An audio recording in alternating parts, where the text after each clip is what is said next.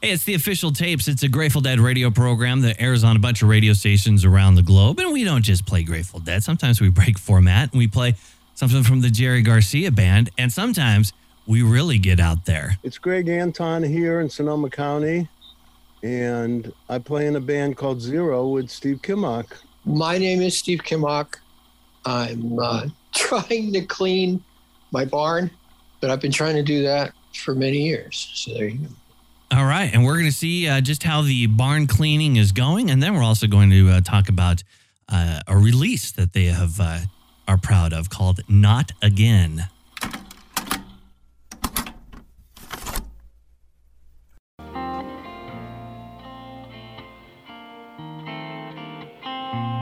It's an exceptionally energetic, well-recorded, and well-produced.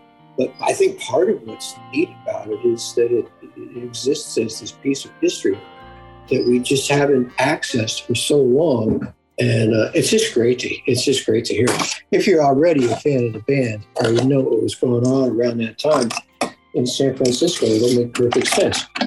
Steve and I have been playing in Zero for maybe 10 years or 6 or 8 or 10 years before this show at the Great American Music Hall in San Francisco.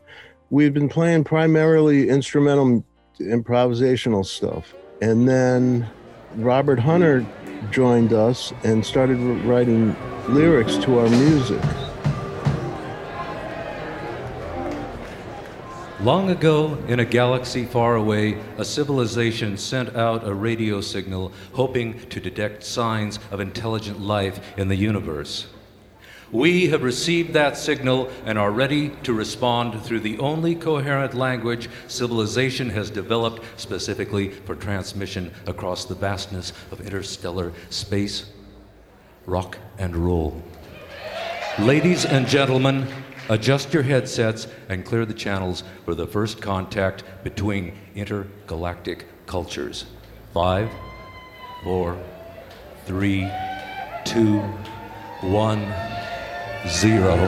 We had this new body material with lyrics. So we decided to do a show and record our new material, along with a bunch of our instrumental material as well. For me at the time, it was like super focused. We were so focused on making that record and figuring out what to do with those songs, how to arrange them, or, sing, or how to play it all. I think we made the record probably 2 or 3 times at least. Before we made it at the musical, we just kept doing a demo of this and demo of that. People would come in and out. And I remember being up for a week working on one of those songs. One time with this terrible little cassette. It was like a 4-track cassette deck or something. And that was, let's make a demo for a record. But we just worked on it, just constantly. Just so much torque over such an extended period of time. That's what I remember. We booked 3 nights to record our new material and got a bunch of guys that played with us here and there, and we got them all together. We recorded 3 nights there. Dan Healy, did all the house sound for the Grateful Dead, he brought the Grateful Dead studio to the basement of the Great American Music Hall and installed it, including this gigantic Neve board, a recording console. He installed it in the basement, ran a bunch of snakes, cables up to the stage, and we recorded for 3 nights in '92. We went through the material and came up that the plan was to get a record out of it. We got a record that we called Chance in a Million. There's a Zero song called Chance in a Million, and that was our signature song on the record. So we called the record Chance in a Million. When we released it, it came out on A&M Records in 1994. And then about a year or 2 ago, our mixing engineer, Brian Risner, an absolute master, audio master, he called me up one day and said, hey, why don't we remaster Chance in a Million? The technology has improved so much that we could, improve the sound of the record. And I said, that's a great idea. And he said, see if you can find me a bonus track, like one additional song maybe 2, that was not on the Chance in a Million record. And I said, okay, I'll go back and look at all the tapes. I went back and went through all the 3 nights of recording and found another record, which is our new record, Not Again, that were basically outtakes. And it was so interesting because my ears were 30 years older than they were in 1992, and I was listening to the music from today, my musical perspective today, and it was interesting to the judgments that were made about what songs to include on Chance in a Million were different judgments than we would make today. I got the same problem with listening to stuff at any point that I listen to it.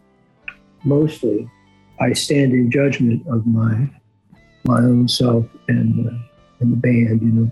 So what happens is, if I listen to it, like back when we recorded it, I listened to it, and I was like, "This is terrible. I tried to do this and I tried to do that, and I can't play. I suck." It was just, you know, just really depressing, right? And then you listen to it 30 years later, and then you're twice as depressed because you're like, how comes I can't play like that anymore? It's really, I tell you what, man, you don't get a job as a guitar player. It's really hard.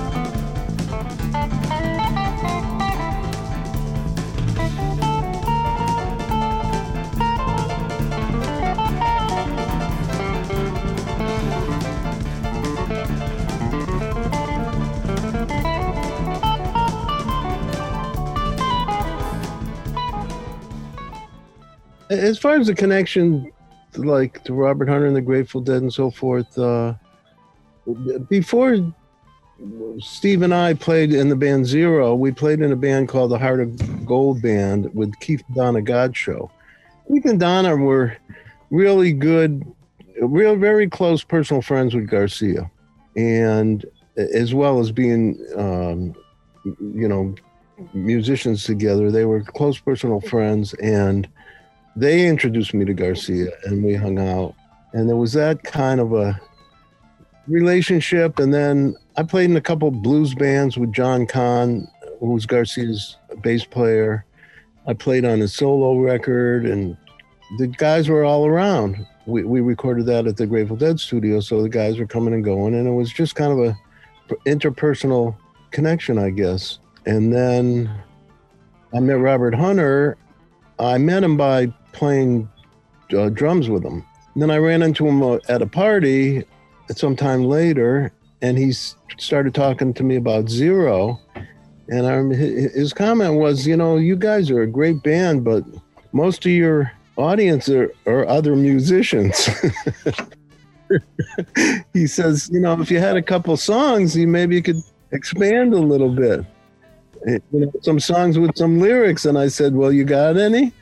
And he says, well, you got any music? And we gave Hunter some of our instrumental music. He wrote lyrics to it. You have no idea what a geek I was at the time. I'm still, but I was like, all I did was play the guitar. It never occurred to me that I wouldn't be able to talk about music or what I did or guitar with another musician. It never occurred to me. So I just, when I ran into those people, I was just that geek guy that plays guitar, So, how is that a threat to anybody, or how is that, how's that complicate things? It doesn't really.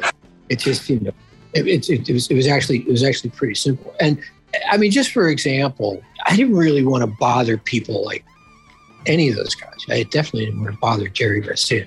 But when we would get together, we had this like little cone of silence where we would like literally geek out together talking about chords and scales and speaker counters and stuff like that. We're just like, I think he enjoyed it. It's like he could keep people away as long as we were in that mode. We had this guitar player, John Cipollina, who played with Zero for quite a while, and he was close personal friends with Nicky Hopkins. John had a band called Quicksilver Messenger Service. Nicky Hopkins played piano in that band, and those two guys were like best friends forever. And so John brought Nicky around, and me and Steve were working in my barn, and Nicky came out and put down some piano stuff and started playing with us a little bit. And so he was part of our network. Everybody on the gig at the Great American Music Hall were our friends or fellow musicians that came and went from Zero.